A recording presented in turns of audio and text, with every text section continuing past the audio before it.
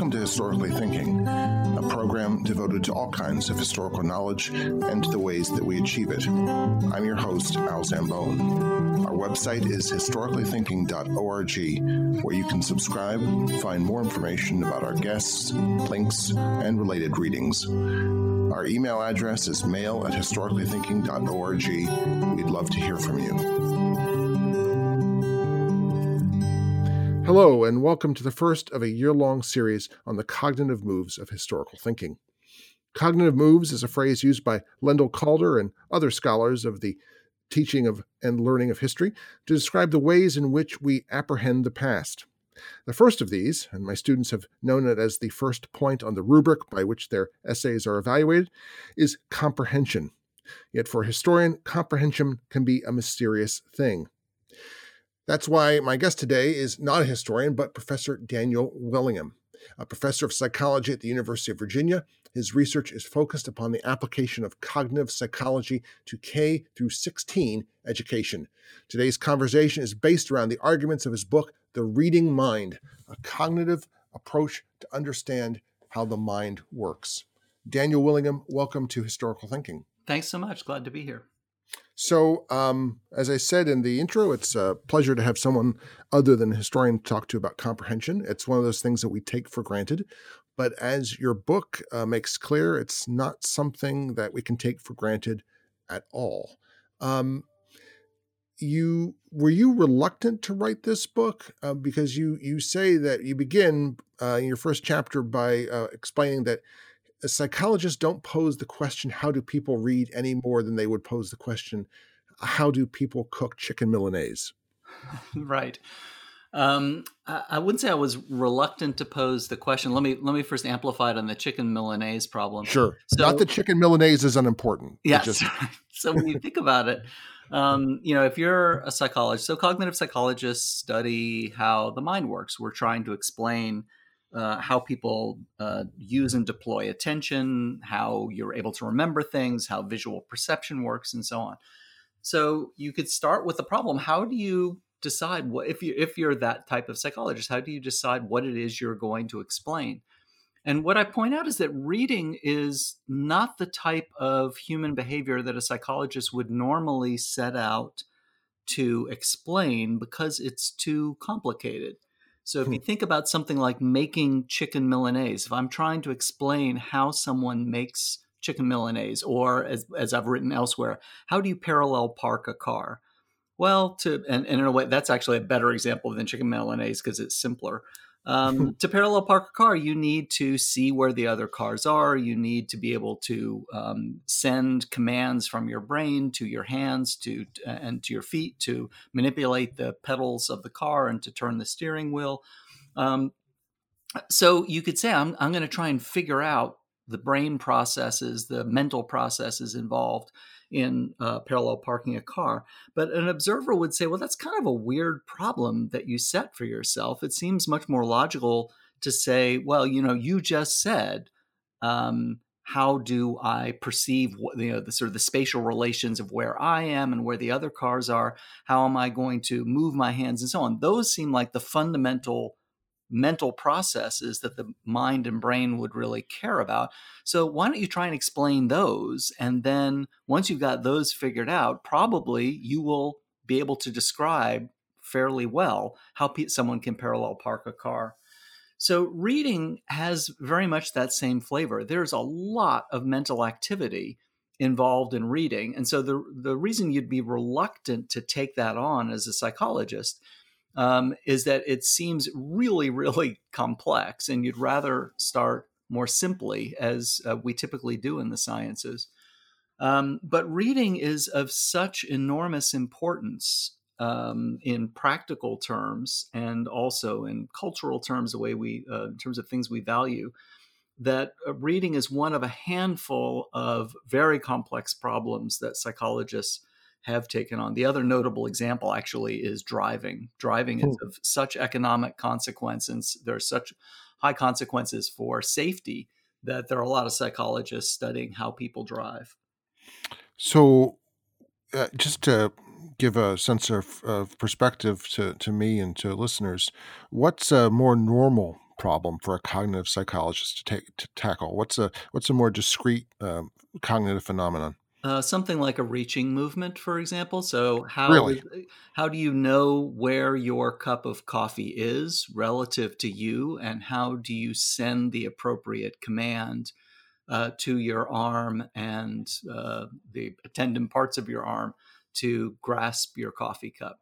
Without Or necessarily looking for it. with or without looking for it, right? Oh. Those would be separate problems. If you have perceived it earlier from memory or from haptic sense, and you don't have access, you can't see it now, then you're having to access memory. So then we introduce another aspect of the problem. Have you solved that one yet? No, that's one of the ones that I used to work on before I started doing work in education. Reaching is extremely interesting and extremely difficult problem. Huh. I really want to ask more about that. My curiosity is overwhelming, but let's move on. So that gives an example. If that's a hard problem, then reading is wicked hard. It is. I mean, and yeah, each of the attendant subproblems of reading is really challenging. But yes, there've been a lot of people working on it, and we have made some headway. So how do we then? So what's clear from that example, though, of reaching is, or of parking a car, is that there are lots of different components of reading. Mm-hmm. So how do you go about breaking it down, analyzing? You say from the ground floor.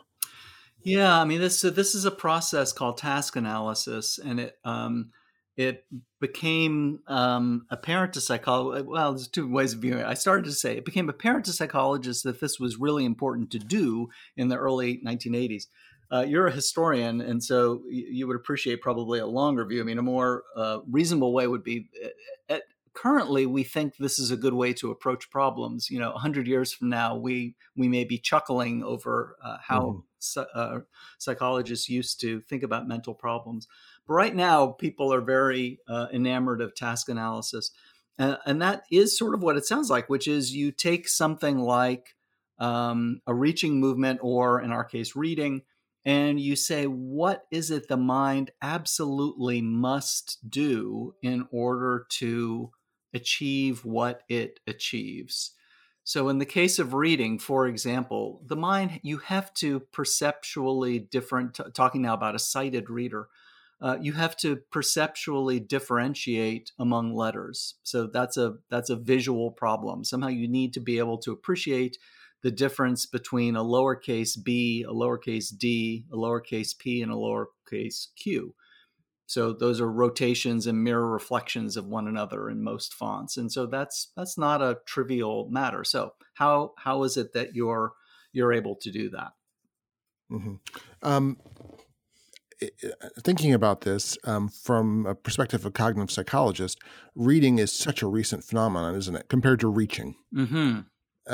And that creates I'm gathering from reading your book, this creates a certain other set of problems. Would that be right? Because or at least a different way of thinking about the mental capability at the very least. So yeah, that's a very important distinction that you bring up, and sometimes called biologically primary versus biologically secondary cognitive processes. So in the case of something like reaching, we have good reason to think that being able to make a reaching movement is very much embedded in your DNA. It's sort of part of your genetic inheritance as a human being, with minimal, with typical development and with a minimally rich environment. Children will learn how to reach. Children will learn how to walk. Children will learn how to use oral language. There are a handful of these processes which are very, very complex processes in their own right. But we have evolved to do these things. The two ways that the sort of two strong signals that that's true of a process is, first, almost all children, or all typically developing children, learn the skill again with sort of a minimally rich environment, simply by observation and practice on their own. So you don't need to teach a child to walk. You don't need to teach a child explicitly to talk. They just learn by observing you do it. That's in contrast to biologically secondary processes, where you do. Oh, sorry. The other thing I wanted to mention about biologically primary, in addition to the fact that you don't need instruction, you also see it in all cultures throughout the world. So every human culture has oral language. Every human culture, children walk and so forth. That is not true of biologically secondary processes. They're not learned simply by observation. They require instruction. And you don't necessarily find them in every culture in the world. In the case of reading and writing, this is a technology that was invented relatively recently.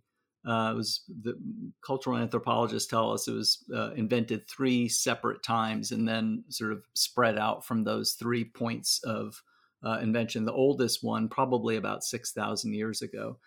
And of course, until probably several hundred years ago, a very, very small percentage of humans were using this technology. Most people were illiterate.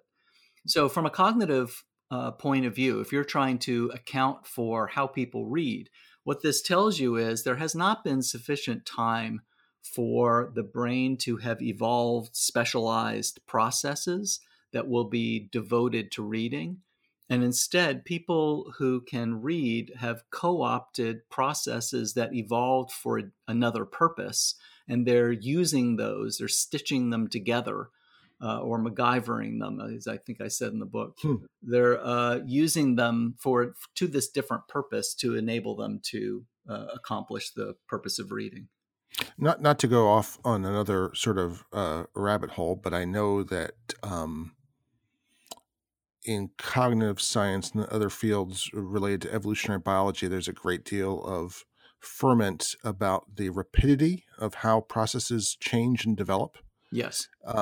So I think a very sort of stupid example, but I mean, there was, now I forget, I'll have to look this up and put it in the show notes, but a book from several years, probably about 10 years ago now, about sort of genetic changes in the last 4,000 or 5,000 years, which are fascinating. And one of them being, for example, lactose tolerance among Northern Europeans, where most people are lactose intolerant, but there's a shift in environment and there was a rapid genetic change. This is related to something my sister-in-law studies, epigenetics, very controversial.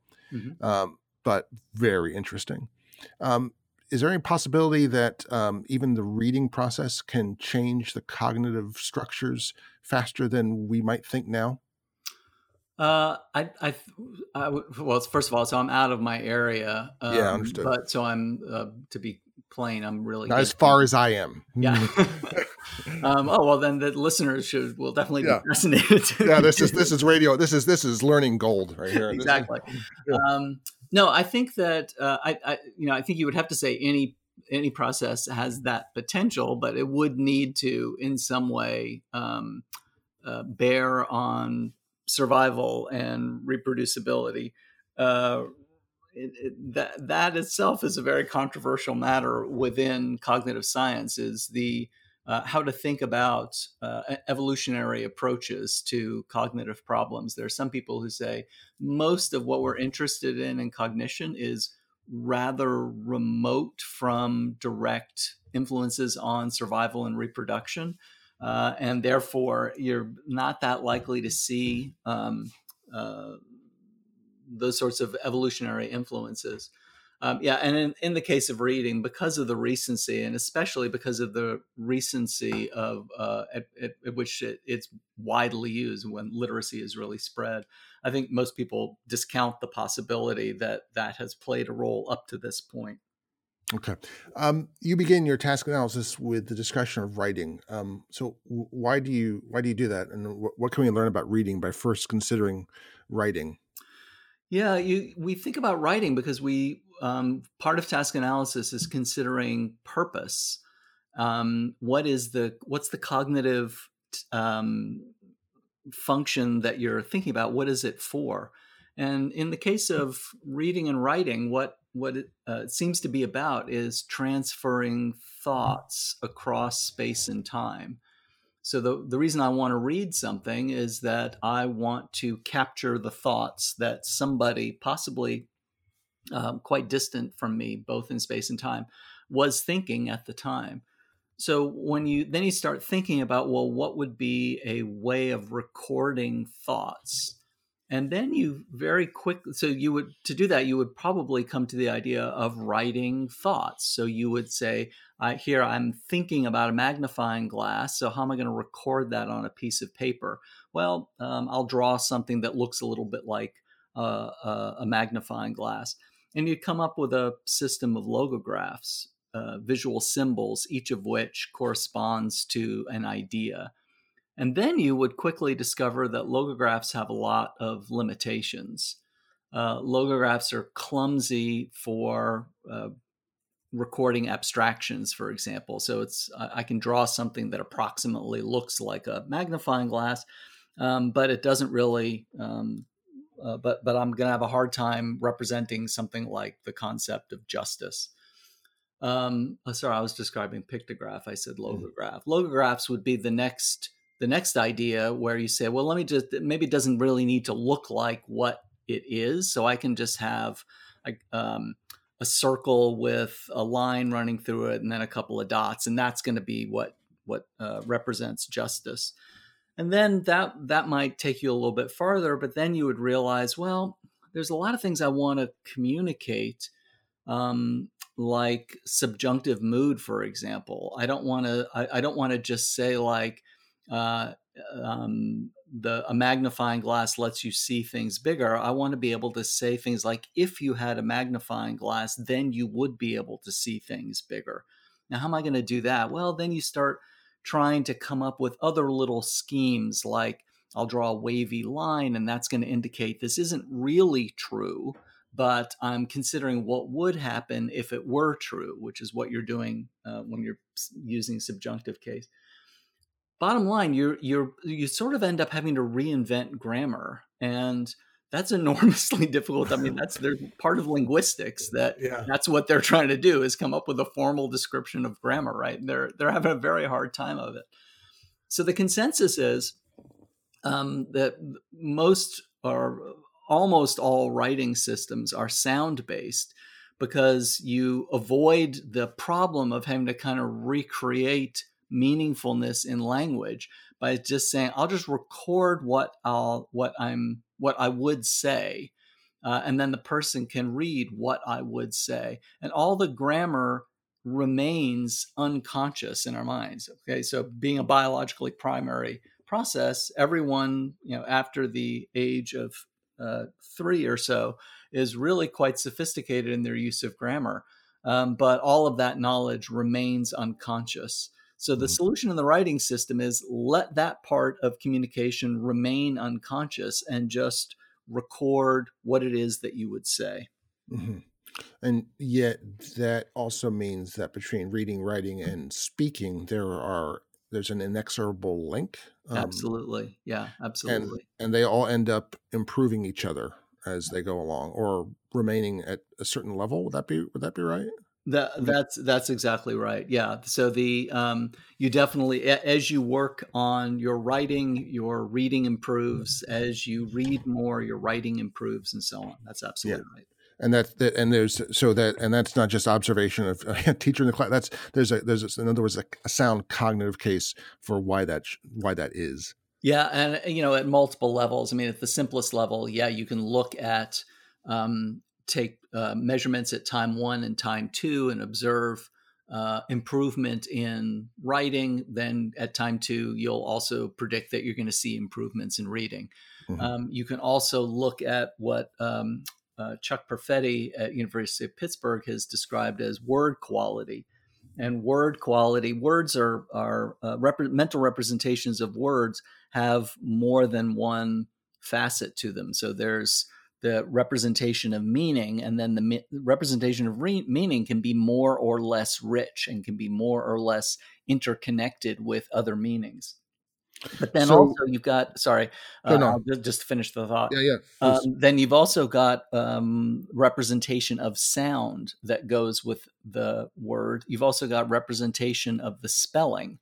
and then sound, spelling, and meaning can be more or less well interconnected. And what Perfetti has shown is that when you have these very rich word representations, that has a really profound impact on reading and also on oral language comprehension and on writing.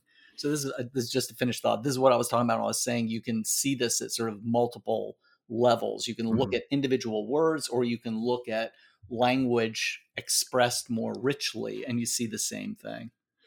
So you have some fascinating examples of demonstrating to the reader, and this is really hard to reproduce in a podcast, of how reading is decoding. Could you explain what, I mean, it sounds kind of mysterious or banal. I don't know what it depends. What it means of reading as decoding text? Yeah, I mean, it in a way, it's not mysterious at all, right? Because it's, or at first blush, it's not mysterious because, right, the way we've been talking about it, writing really is a code. Writing is a code for spoken language. It's a written code. And so decoding is the process of unraveling that code and recovering the original sounds. Now, most writing systems have meaning in them represented directly as well. That's morphology. But the code is, in most languages, the code is mostly sound-based. And so when children first learn to read, that's when it's really most obvious because most children learn to read by learning the sound-based system. In fact, virtually all kids do, even if they're not taught how to do that very explicitly at school. That's a whole other can of worms. And then it's later other representations come in, but the process of decoding is initially one of learning the associations between letters and groups of letters and spoken sounds. Mm-hmm. So can we take a little detour? What does this have to do with dyslexia, which was a fascinating little thing. I didn't realize my idea of dyslexia was so old.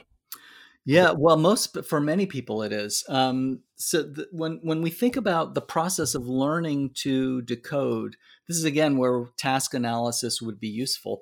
What we would figure is to do the process of decoding, to recover sound from letters, you need to be able to differentiate letters. You need to visually discriminate a D from a P. You need to be able to hear individual speech sounds. So you need to know how that a D is different than a P is different than a B, and so forth. And you need to know have the memory associations between the two. When we see a child who's having a whole lot of difficulty learning how to read, we could guess that any one of those, our first pass would be one of those processes, maybe is the one that's giving them the most trouble. Could be two of them, could be all three, who knows? Could be something else. It turns out that it's sort of obvious that the first of those processes, differentiating B and D, is kind of tricky. And you see kids make mistakes. Kids who are learning how to read, they do make more letter confusions for letters that look visually similar. And you see that not only in languages that use the Roman alphabet as we do, but you see it pretty universally. That's all right. So when I reversed the Z in my last name, that's pretty standard. It's very standard. Reversing E's I see all the time when kids are practicing their first words. Absolutely. But most kids get over this fairly rapidly. And when you look at kids who are beyond that initial learning stage, now they're in maybe grade 4, grade 5, and they're still having a whole lot of trouble. And they've maybe been diagnosed as having a specific reading disability or dyslexia. Letter reversal is almost certainly not what their problem is.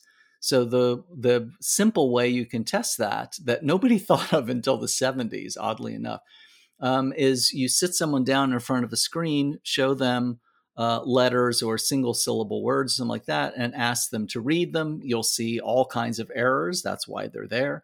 But then in the second part of the experiment, you don't ask them to read anything aloud. You ask them to simply copy down on a piece of paper what they see. And now you don't see reversals and you don't see visual problems. So that's not what's happening in dyslexia. The other problem that seems sort of obvious is obviously a problem is associations. And English is sort of famous for this, that we have what's called a very deep orthography. And what that means is there's a many-to-many mapping between individual speech sounds and the way that they get written. So a speech sound like S can be represented by S. It can be represented by SS. At the beginning of some words, it's PS. In others, it's SC, and so on. So there's all kinds of different mappings between letters and sounds. So, sorry, just to be precise, that's exactly exactly your definition of mapping is creating the link between a letter and a sound. Right. Okay. Right. And letter groupings, because sometimes more than one letter goes with an individual sound. And so that is a real thing, and it's a much bigger problem than the purely visual problem we were talking about before. And any country where kids are learn to read English, they're going to be slower in learning how to decode, because this mapping is more complicated in English than it is in many other languages. So Finland or Finnish, I should say, and Italian have famously shallow orthographies. They're almost one-to-one. And in those countries, kids learn how to read much more rapidly, or I should say they learn how to decode much more rapidly. But again, the human brain's pretty good at learning arbitrary associations given enough time and given some practice. So that's not the problem in dyslexia either. It's that third process. It's hearing individual speech sounds that's most often the problem. Not always, but most often the problem for kids who've been diagnosed with dyslexia. So hearing that big and pig are two different words, not a problem. Anybody, typically developing oral language, kids are going to be able to do that. Being able to say, what's the difference between the word big and the word pig? Or being able to answer this question. I take the word tan and I put a s at the beginning. Now what? Now what do I have? Mm-hmm. That does not come naturally. Okay, we were talking before about biologically primary processes. Being able to hear individual syllables and being able to say that cowboy has two sounds in it or table has two sounds in it, even someone who had never learned how to read is able to do that. But being able to say what is the difference between big and pig, that does not come naturally. And there's pretty much a normal distribution, a bell curve of the extent to which kids find that easy or find it difficult. And when you've got kids who are way off in the left part of that normal distribution, who are having a whole lot of trouble hearing individual speech sounds and being able to consciously talk about them, those are the kids who are very likely to be diagnosed with dyslexia. So I should have said earlier that you're talking about here is the end state that you're referring to is that of an experienced reader. Yes. Yeah. As opposed to a 3-year-old, a 5-year-old. Right. Right now we're talking about the process of learning how to read. Most of what I've been talking about up till now has been what's in place when you've already learned how to read. Well, let's go back to sort of the experienced reader and how the experienced reader comprehends. You say that the experienced reader has a distinct representation for 3 aspects of each word. What are they, and what's the importance of that? Yeah, so there's meaning, there's the sound representation, and then there's the orthography or spelling representation. So the what's important about this is that ultimately what we want to do, of course, is access the meaning. If I see the word lamp written on the piece of paper, the intent is that what's going to happen is that little neural representation of the meaning of lamp is what's going to be firing and lighting up in my mind. Mm-hmm, mm-hmm. Decoding initially works by the marks on the paper don't access the meaning directly. The marks on the paper access the sound, and then the sound is linked to the meaning. So we teach kids this letter goes with the sound ol, this letter goes with the sound and so forth, and they sound out the word lamp. With enough experience, even if you don't explicitly teach it, the child will develop a representation of spelling, of words, and also of frequently occurring clumps of letters. So these are orthographic representations. So when the child first goes to school, the very first day they enter school, they have a representation of a common word like lamp. It's a two-part representation. It's meaning linked to sound. We capitalize on that by teaching them these translation rules. Here's what this letter means. Here's the translation to the sound. And then we teach them to piece it together. By at the earliest 6 months of practice in decoding, they start to develop visual representations. These are spelling representations. So what the word lamp looks like on the page. And so then in a very experienced reader, you've got a big, many of the common words that you read have this visual representation associated with it, not just the sound and the meaning. That turns out to be really important because visual recognition is much faster than sounding things out. So if you've ever seen a child learn how to read, initially it's very slow, and the dog went to, they're sort of sounding each one out, and then at some point it's like they turn a corner, and it feels like they're reading, and they're saying the dog ran down the street. That turning a corner is when they've developed a sufficient number of these spelling representations. So they look at the word dog, and it's sort of like the way you or I would recognize visually a dog, a real dog. You don't sort of say, okay, well, there's two legs and there's a tail and there's a head, and so maybe that's a dog. That's sort of like the sounding out process where you're kind of piecing together the parts. If you know what dogs look, you just see a dog and you immediately know it's a dog. And that's what these spelling representations allow, but they take a while to develop.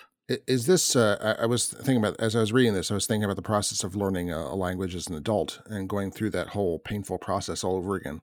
And that period, say, where you're sounding out nous in Greek, and you're saying, oh, nous is a ship. And there's that point there, it's a wonderful point where you read Zimmer or Hähnchen in German, and you don't see, oh, Zimmer is a room or Hähnchen is a chicken. You see a chicken. Yes. And in a certain sense, you can no longer, it's really hard to go back and start saying it's a chicken. No, it's a Hähnchen. It's just, there it is. That visual representation is so fixed in your mind. You don't have to go back to that, to the English. So I think, tell me if what you're talking about, frequently people say, like, now I'm thinking in German. Yeah. Yeah. And, that makes perfect sense to me that the process is sort of comparable in some important way. I don't know enough about bilingualism to comment confidently on that. Yeah. So you speak about the odd abilities of experienced readers. What are they? It made me feel so proud. I think I remember what I was talking about there. Yeah. So some of them one of them is that you can recognize some non-words look more like words than other non-words. So if I showed you FAGY versus PPAL, and I said, which one of these looks more like a word to you? There would be very high agreement among experienced readers that FAGY looks more like a word than PPAL. And the reason is double letters almost never start a word in English.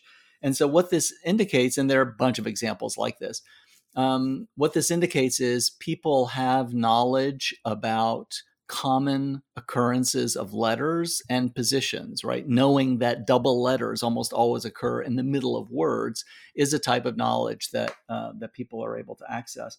And this is an example of how this spelling knowledge, this orthographic knowledge that we were just talking about, develops and how it helps you. I'll give you one other example of a strange ability, which is called a priming effect. So if I set you this task. I'm going to show you a letter. There's a crosshair on a computer screen. Keep your eyes on the crosshair. It's going to disappear, and then a letter is going to flash up on the screen, but it's going to be very, very brief. And I want you to try and tell me what the letter is. And then we do that for a while, and indeed you find it's very difficult. Sometimes you feel like you can see it, and other times you can't. So then I say, okay, now there are going to be some other letters that may appear on the screen. I just want you to ignore those. Just pay attention to the one that appears where the crosshair was. And what I do is sometimes the letters that flank the target letter form a word with the target letter. So the one that you're supposed to look at is an A, and then on the left of it is FRE, and then on the right is a K or something like that. So it forms the word freak. Other times, I just pick random letters to the left and right. What we'll find is that you are going to be slower when less successful in identifying that letter when I put random letters around it. And you're going to be medium fast when there are no letters, and you're actually going to be faster when the letters surrounding the target letter form a word. And if it's not obvious, the reason that that's really weird is that obviously indicates that the surrounding letters are helping you identify the target letter. So I know that I'm better at saying that it's an A because it's part of the word freak. But how could I possibly know that the word formed is freak if I didn't already know that there's a letter A there? Yeah. You in your suggest implications at the end of chapter 3, you say, and let me read you to yourself: if spelling representations help students read with greater prosody, then it might be helpful for students to have a model of what prosodic reading should sound like. That seems to me a very important point for our purposes. So could you break that up? First of all, what do you mean by if spelling representations help students read with greater prosody? So this is one of we were talking a moment ago about how, little kids, when they're first learning how to read, they sort of turn the corner. They're able to use these spelling representations. Reading is much faster, seems much smoother. One of the hypotheses about one of the real benefits to that is that that's when you start being able to use prosodic information when you read. So prosodic information it's usually called the melody of speech. It's the changes in tempo, it's changes in pitch. So this is, sarcasm turns completely on prosody. The difference between, I go to your house and then the next day I say, Al, what a great party, versus I say, Al, what a great party. The difference between sarcasm and being sincere is completely one of prosody. So prosody is really important in communication, and prosody, of course, is not on the page. We have very few ways of demarcating it. You can put italics and do a few other things, exclamation points, that tell you what the prosody ought to be. But most of that information is missing. And so and there is good evidence that experienced readers are putting the prosody back in. They're sort of, and in some cases you have to experiment a little bit and try a few different things to see what's the best fit. So one of the big hypotheses about an advantage of these spelling representations is because they're fast, they're not demanding of attention. You've got attention left over that is devoted to putting in prosodic information. Yeah, this is very interesting. It's something we said. I said to you before we started recording that a wise professor had said that he thought that he didn't hold to much of this idea that students were so different, but one way in which they were different since about 2010 onwards was their inability to really comprehend irony when it was written down. Mm-hmm. And that would seem to have something to do with perhaps lack of prosodic reading. That would be the hypothesis, I guess. It could be. And, and it's funny because I just saw a news article the other day that there was some text messaging services that were experimenting with symbols to put essentially prosodic information into text messages. Yes. We're all very aware of like their email and texting is especially vulnerable to problems and misinterpretation because you don't know what the tone is. And those, of course, we write them hurriedly. It's very different reading, Shakespeare or something where the words are extremely carefully considered versus something that you're just sort of dashing off. It's a very interesting experiment. I've tried this, and people should try it, to write an email longhand and see the difference in nuance. There's also an interesting thing about, maybe this is even related, is that sometime around 2016, I started having students say to me, I can't read your handwriting because you're writing in that stuff. You're writing. What they meant is I was writing cursive. I was writing rather than printing. Yes. And I wonder how this is all. And now I'm reading your book. I'm really fascinated by how this might all be connected. But I leave that to you. Okay. Send a couple graduate students to solve that problem. Sounds good. Yeah. Let's talk about this very, very cool. Chapter 4, I believe you talk about spill and joy and watermelon. Go ahead. Because this is great. It's the I need more of a cue. I mean, the complexity of word knowledge is how these all are related. You ask us to offer a brief definition of each three of the three words. Yeah, and it's spill is hard. Right. So this is. There are a couple of levels to this, I think. So this gets back to what we were talking about earlier when I said every word has three sort of parts to its representation. There's the spelling, there's the sound, and then there's the meaning. So now we're getting to the meaning. What does this meaning representation look like? So start with watermelon. And watermelon, it seems like it's because it's a concrete object. It seems like it's not that complicated to talk about what its representation would be or what its meaning representation would be. It's a fruit and it's green on the outside and it's sweet and it's got red flesh and that's juicy and so forth. And, we could quibble about it, but how hard could it be really? Mm-hmm. And then you start realizing that in different contexts, there are different aspects of watermelon that you have to have represented somewhere. So I think in the book, the example I give is this is a really heavy watermelon. Yeah.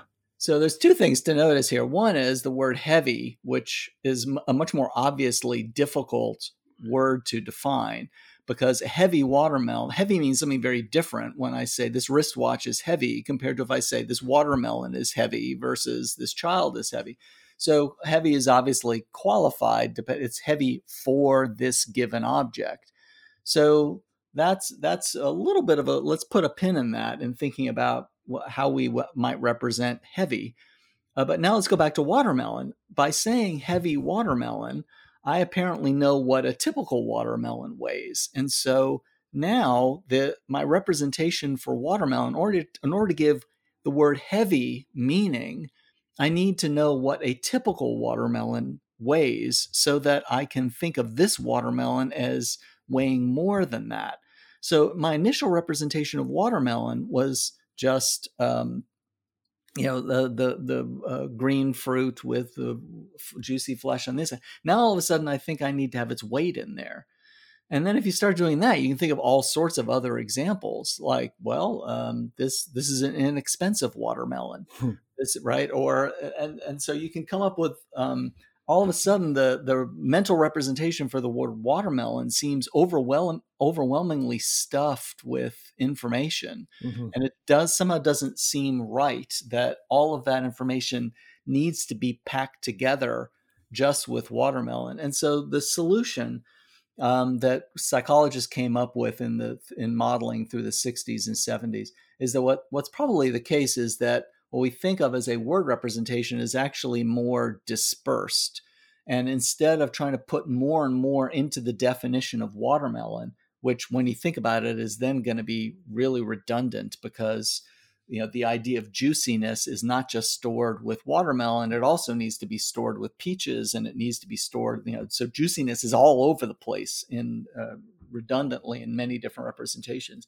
So you simplify by breaking concepts down much more, and what we had been thinking of as watermelon actually is connected to a bunch of different topics. So the concept watermelon is actually very, very stripped down and simple, but it is connected to all these properties that we want it to have, like its dimensions, like its weight, like its juiciness, like its edibility. And all of these things are promiscuously connected to other things too. So juiciness likewise is represented once, but it's connected to lots of things that need to have the property juiciness. So you have a lovely discussion of the word spill. Great Germanic, pre-norm spill. It's fantastic. And then you have some examples which are allowed by the dictionary. Would you mind spilling water on my plants while I'm on vacation? Bit odd. This sandwich would be better if I had spilled the peanut butter to the edge of the bread. That fits in with definition 3, to move or spread out into a wider place or area, according to Merriam-Webster's. But it's completely wrong. We would never do that. So what does this say about then the way that we use our vocabulary? And is this a problem in English especially? No, I don't think it's a problem in English especially. I mean, the difficulty is that words are very contextually dependent. And so you see that in the watermelon example, where heavy comes to really have different characteristics depending on what it's referring to. I think that elsewhere in that book or another book, I give the example of he chuckled softly. And you can either put that in the context of the 85-year-old Nobel Prize winner went up to the podium to accept the honor. He was very embarrassed. He chuckled softly, versus the mafioso saw in the newspaper that the detectives remained baffled by the brutal murder. He chuckled softly. So if you don't think there's a difference between those two types of chuckling, we need to have a longer conversation. Right? So the definition of words is very context dependent. Dictionaries by design are meant to be context free. You can't say, well, there's lots of different ways of talking about chuckling and what it might mean depending on the reason for the chuckling and so on. You have to give one definition that's devoid of context. So that's really what we're capturing there. Our mental representations of words do need to somehow account for this fact that the words are not isolated. You don't sort of string them together like beads on a string, and they don't influence one another. They profoundly influence one another. It's interesting because this gets to some of the hearts of problems that I had in teaching introductory writing, which I love to do. But it was very interesting to try to teach people to read in context when I have absolutely no idea what that meant, because it's like saying to me, well, you should breathe. Yeah. It's something which I do intuitively and have done for a very long time. It's very hard to explain. And I would sometimes just kind of be mentally throwing up my hands and just saying, they just need to read more. And that's one of the challenges. It's back to this idea that you acquire rich representations of words and appreciate the nuances of how they change in various contexts by experiencing lots of words, whether you hear people use them in conversation or you read them. It's a little bit, as another writing teacher I had used to say, it's a little bit like talking to trying to explain color to someone who's been blind since birth. If you just haven't had the experience, you don't have the background knowledge to understand it. Happily, it's never too late. You can always learn more about words. You can always learn more about the world, and you'll become a better reader and writer. You give a couple interesting stats, though, of where vocabulary is learnt, and it's not in the classroom. You say that that if children are learning about 1,000 words each year, there are 36 weeks in a typical American school year. Students would therefore need to get instruction about 28 words each week, which seems unlikely. So we're soaking it up in the ways that we usually do by listening or reading. I think that's true. I mean, but this really remains a puzzle because most people we're probably not getting very much of it from listening, because most people use a pretty small set of words when they're speaking. There's not a lot of diversity in most people's vocabulary when they're speaking. Writing uses a much broader variety of words. But even that is probably not enough. And it actually remains one of the problems. This is sometimes called Plato's problem, because Plato commented on something very close to this, if not exactly this. And it remains a mystery. I mean, the other thing to think about this, Marilyn Jager Adams, a reading researcher, is the person who pointed this out to me in a paper in 2009. Even reading is probably not going to do it, because if you and you can sort of crunch the numbers on this. You know, there are what do you call it, databases of vocabulary that are drawn from popular sources. So you know how many instances of the word Mars or Venus appears in the general written language. So they've got these huge databases where they've got, you know, over the course of 10 years, all the copies of the New York Times and Washington Post and New Yorker magazine and a bunch of other periodicals and popular novels and so on, stuff that people read. And you can just do a frequency count. How often does the word Mars appear? And the answer is not very often. And if you assume that somebody reads sort of at random for an hour a day, and you assume that they're a pretty fast reader, they're reading, you know, 300 words a minute or something like that, you can estimate the odds that they will run into the word Mars, how often they'll see the word Mars each year. And the answer is a whole lot less than you think. It's usually like once every 10 months or something. I've forgotten exactly what it is. But it seems like it's not enough to actually do a whole lot of vocabulary acquisition. So this remains something of a mystery. We seem to know more words than we ought to know. That's great. That's I love reading about this. It's so outside what I usually think about, and it presents these mysteries of the everyday, which I never knew existed. They're unknown mysteries. So let's get to a point which is it might be contentious especially for listeners who are very committed to the idea of historical thinking. And I've had arguments about this with some people in the field. You argue very strongly that background knowledge is important for reading comprehension. You say teaching reading is not just a matter of teaching reading. As I say, this is going to be difficult for some listeners who are more wedded to an idea of that historical thinking can be taught perhaps somewhat apart from historical matter, that critical thinking is a generally applicable principle, and that people like E.D. Hirsch are just plain wrong. And that's usually what it comes down to in these discussions. Could you sort of defend your point of view? Sure. I mean, they're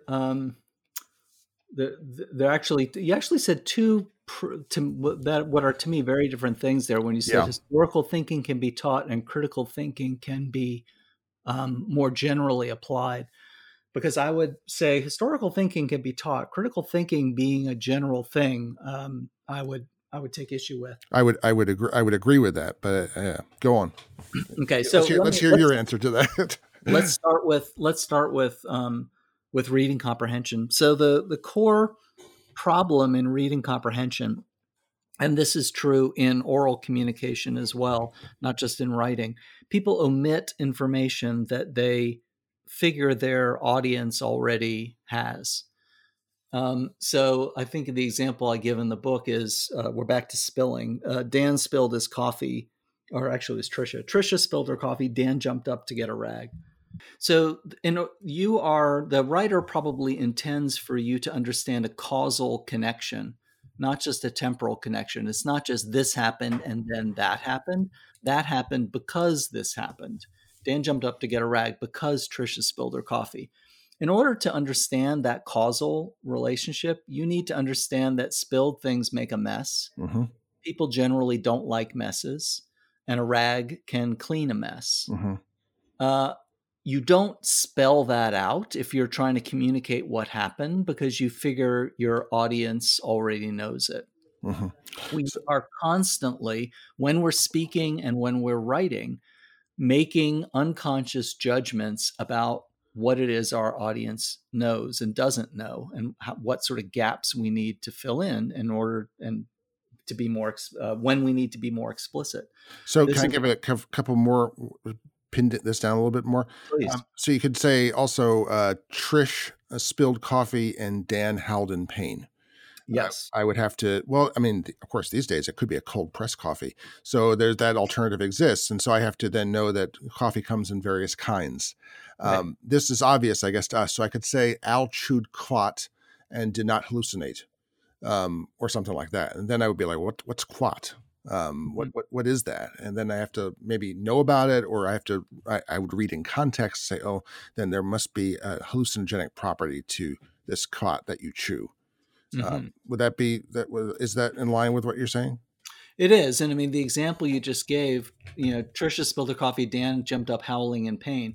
It shows how good the mind is at bringing forth the relevant properties and only the relevant properties. Right. So when you hear Trisha spilled her coffee, one consequence of that is that there's now coffee on the floor. Another consequence is that Trisha has less coffee, right? So yeah. If the second sentence were Dan jumped up to go get her another cup, that would make perfect sense. And I'll just call your attention to the fact that how good your mind is at this. You were talking a moment ago about problems that you didn't even see as problems. Yeah. But your mind brings forth the fact that spilled coffee makes a mess. And you don't think to yourself, well, Trisha also has less coffee now, but I guess we're not going to talk about that. We're just concerned right now with the mess on the floor. That's not what happened. Your mind only focuses on this one property of spilling, that spilling makes a mess. Yeah, that would be sort of an Oliver Sacks kind of problem if all the person thought about was something that, anyway.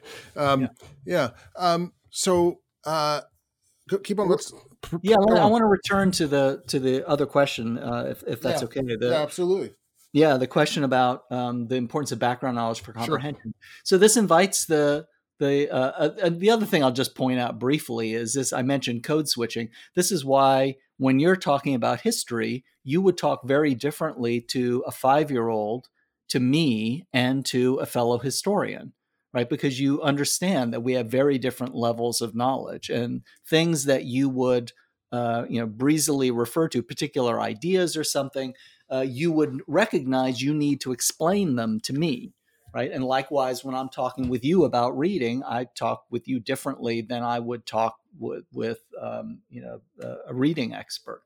OK, so the point is, if you and I are talking and you mention something about history, some idea of historical analysis that I don't know, you've made an assumption. I don't have the background knowledge. Well, it's very straightforward what to do. I can just say, I ask for clarification. When you're reading, you can't do that.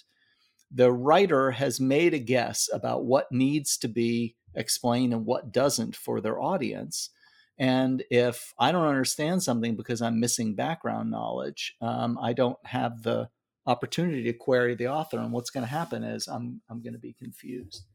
So that's sort of a basic analysis of it. There are other experiments supporting that have people reading in more natural context. So one example is you can look at, this has mostly been done with kids.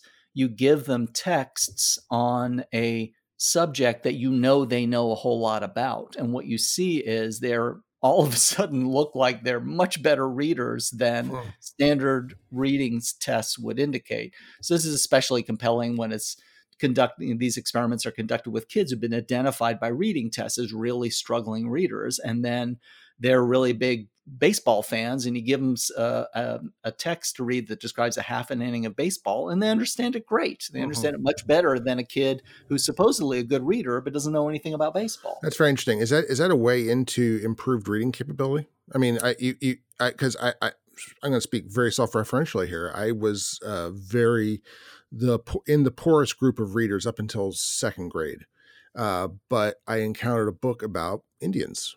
And I was fascinated with Indians.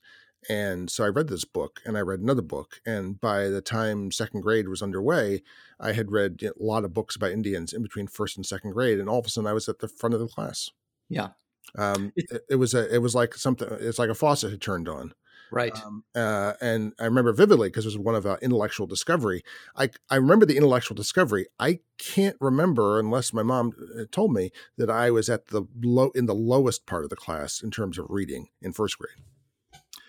So this is what we should take away from this is that reading is not a generalized skill. That's what a reading test sort of would have you believe, right? Is that I'm not saying that this is how good a reader you are on the 4 passages you had to read and understand for this reading test. The idea is this is how good a reader you are, no matter what the passage is. And what this analysis I've been offering suggests is, no, that's not the case at all. It is specific to the passage. It depends on what you already know. So it's a little different when you're talking about first and second graders, because first and second graders are still decoding and they're developing fluency. Sure. So one of the things that could have happened for you was this got you excited enough about reading that you got a lot of those parts of reading, decoding and fluency. That really the development of those orthographic representations, the spelling representations we were talking about before, that does apply to any text at all, and so that is. That could be something that was happening for you in first and second grade. So we need to teach. In order to read as an experienced reader, we need to know more about things other than just reading.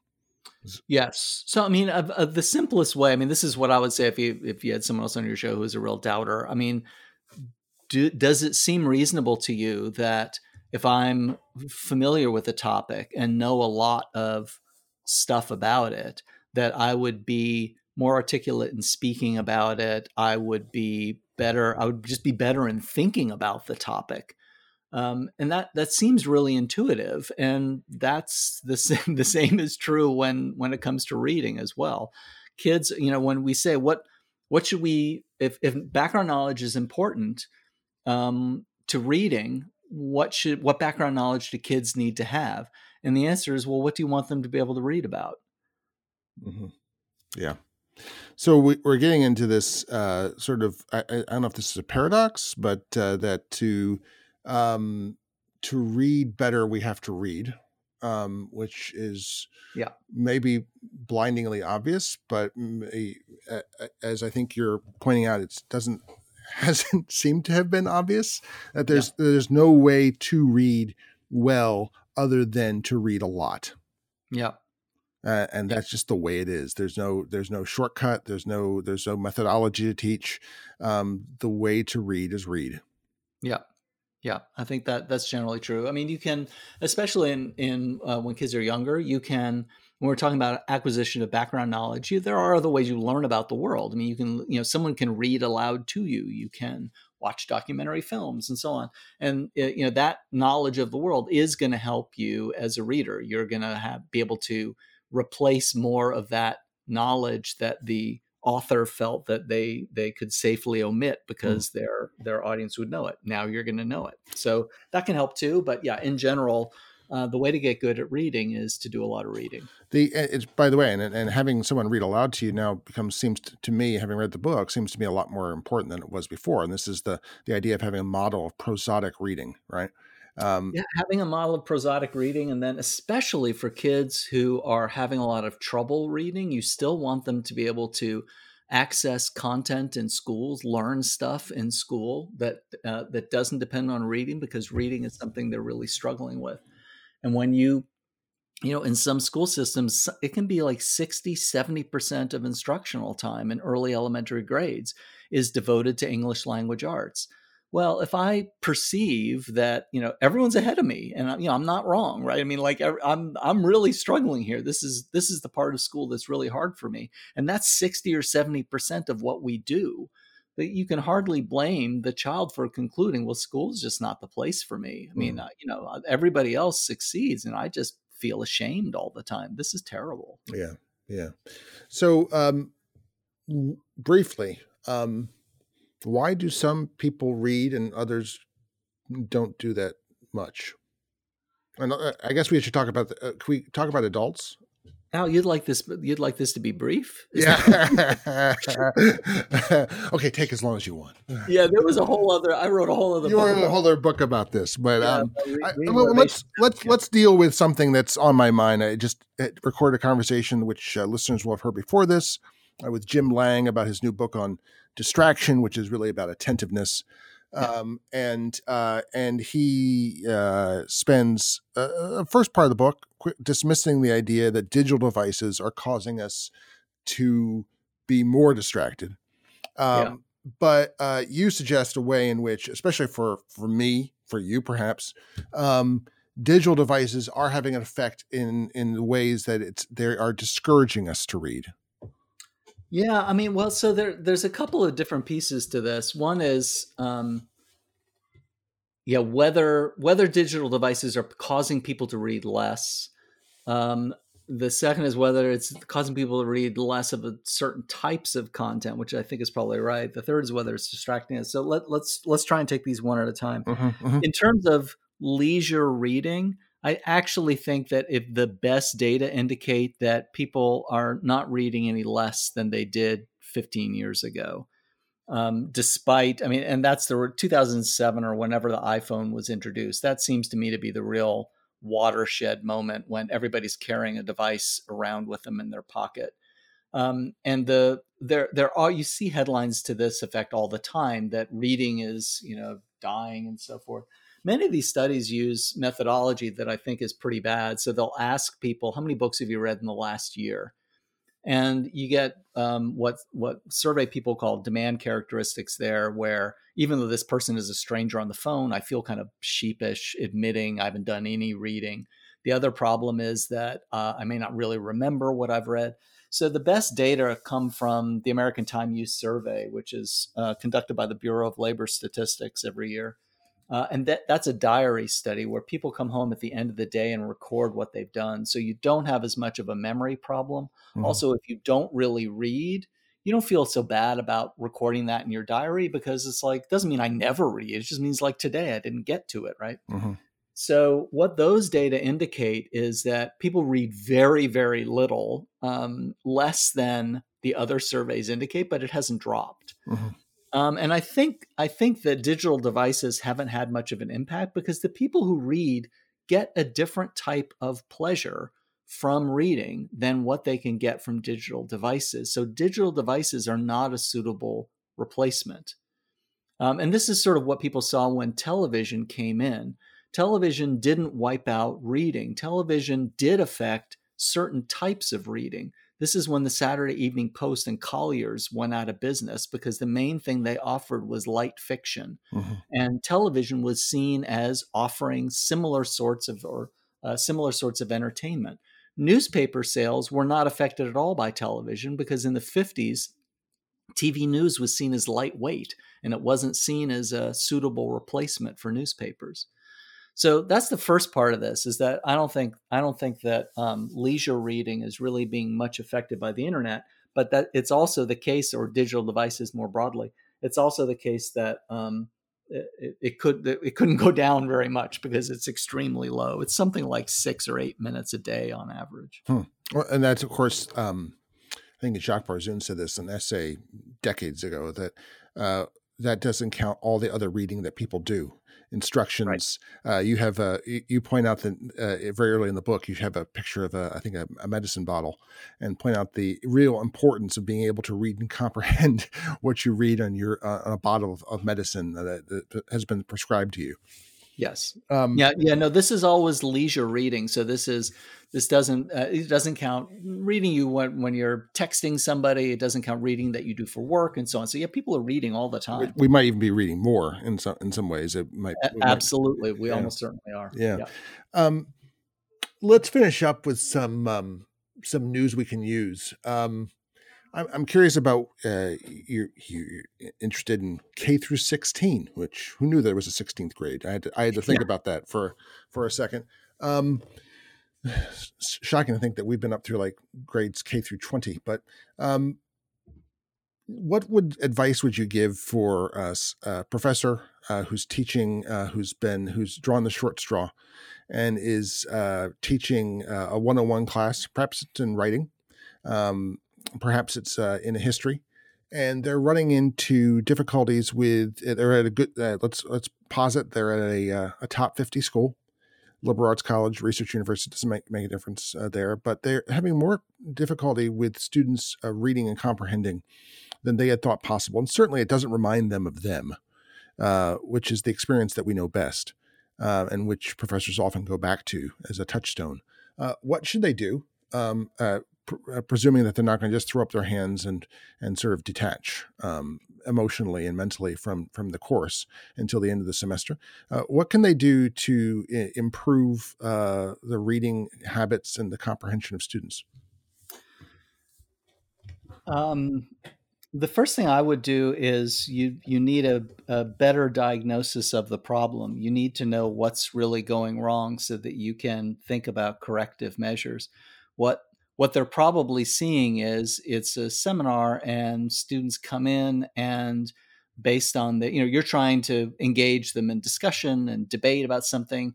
And then you perceive, well, they don't really understand what the central point of this article was. So you see that the outcome in terms of, better put, that certain types of things that you expect them to be able to do, they can't do. Uh-huh. But you don't have a very fine-grained understanding of what they understand and what they don't understand. And you don't have a very fine-grained understanding of what they were doing or not doing while they were actually reading.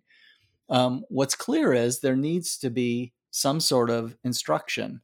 And I talk with fellow faculty about this all the time, that people are really frustrated. For example, like I assign group projects and, they're terrible and the students complain and my thought is, well, they don't know how to be a good group member. Mm-hmm. And if you want to assign group projects and your students consistently are bad at being group members, then you need to teach them how to be a member of a group. Yep. Same thing if you're asking them to give presentations and they don't really know how to give a presentation, then that's part of what the assignment is you're teaching them how to do it. And that may be what's going on in the case of reading. They don't know how to take a historical text and what it is I'm supposed to do with it. Or it may be, it's just sort of pretty standard. There's nothing specialized about what you're expected to do with this. I mean, this is another issue is, so the difference between garden variety nonfiction prose and more specialized ways that scientists treat text, more specialized the way that historians treat text. So it may be one problem or the other, depending on what it is you're asking students to do. But you're probably going to, if you really want to tackle this, you're in for some extra work, which is doing some diagnostic to figure out what exactly your students are doing and then figuring out a way to teach them better ways of doing it. So analyze the problem with rigor and collect as much information as you can, first of all, to understand what the problem actually is, rather than, man, they just can't seem to do the work. That's not a sufficient level of analysis.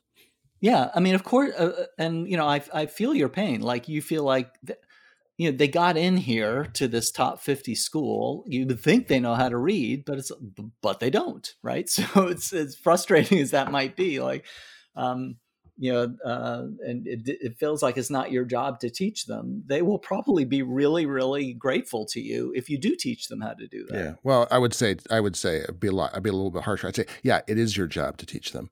And you have to go back to do the analysis and then go back to first principles to determine what has to be taught. Yep. And if it were me, I would do that during class time. I would have students read aloud and talk about what it is take turns reading aloud, and then do some meaning making while they're going, and have fellow students comment on what they're, sort of do it as a group exercise. That's a fantastic exercise. I think I picked this up from Doug Lemov, but I think the most useful diagnostic for any teacher from the time students can read to maybe 20th grade is to have students read aloud. You can find out so much about their capacity by the way they read dialogue or really anything. It's a very useful diagnostic. What would you, and you must get this question a lot, what would you say to parents of students in high school who are worried about their kids' reading capacity, their disinterest in reading? What's your standard advice? Well, once again, you first need to do some diagnosis and figure out why it is your child doesn't like to read. Do they not like to read because they never really learned how to decode very well, and they're still not very fluent? Is it that they have sort of the wrong idea of what leisure reading actually means? This is, I find, a very common problem, that students confuse academic reading, which is effortful and difficult, and you don't get to pick what you want to read, and you're asked to do difficult mental work with texts that maybe you don't really feel like doing, as opposed to leisure reading, where if you're not enjoying it, you can drop it, and you can peek at the end, and you don't have to analyze if you don't feel like it. So is that what the problem is? Do they like the idea of reading, but they don't really know how to schedule it? A lot of times, high school students who I talk to have this idea that you have to have a dedicated block of time. And I think that comes from school frequently, because they'll be told, you should be reading 30 minutes a night. And so they end up thinking that means 30 consecutive minutes, and they can't figure out how to schedule it in. Whereas people who love to read always have a book with them. And, when they're in line at the bank, they read for 2 minutes because they've got 2 minutes there. So that's what I would do is first get a clearer idea of why it is that the student's not reading, and then try and take it from there. My guest today has been Daniel William. He's the author of The Reading Mind. Dan, thanks so much for being part of Historically Thinking and kicking us off in this year-long series on the cognitive moves of historical thinking. Thanks for having me. I enjoyed it.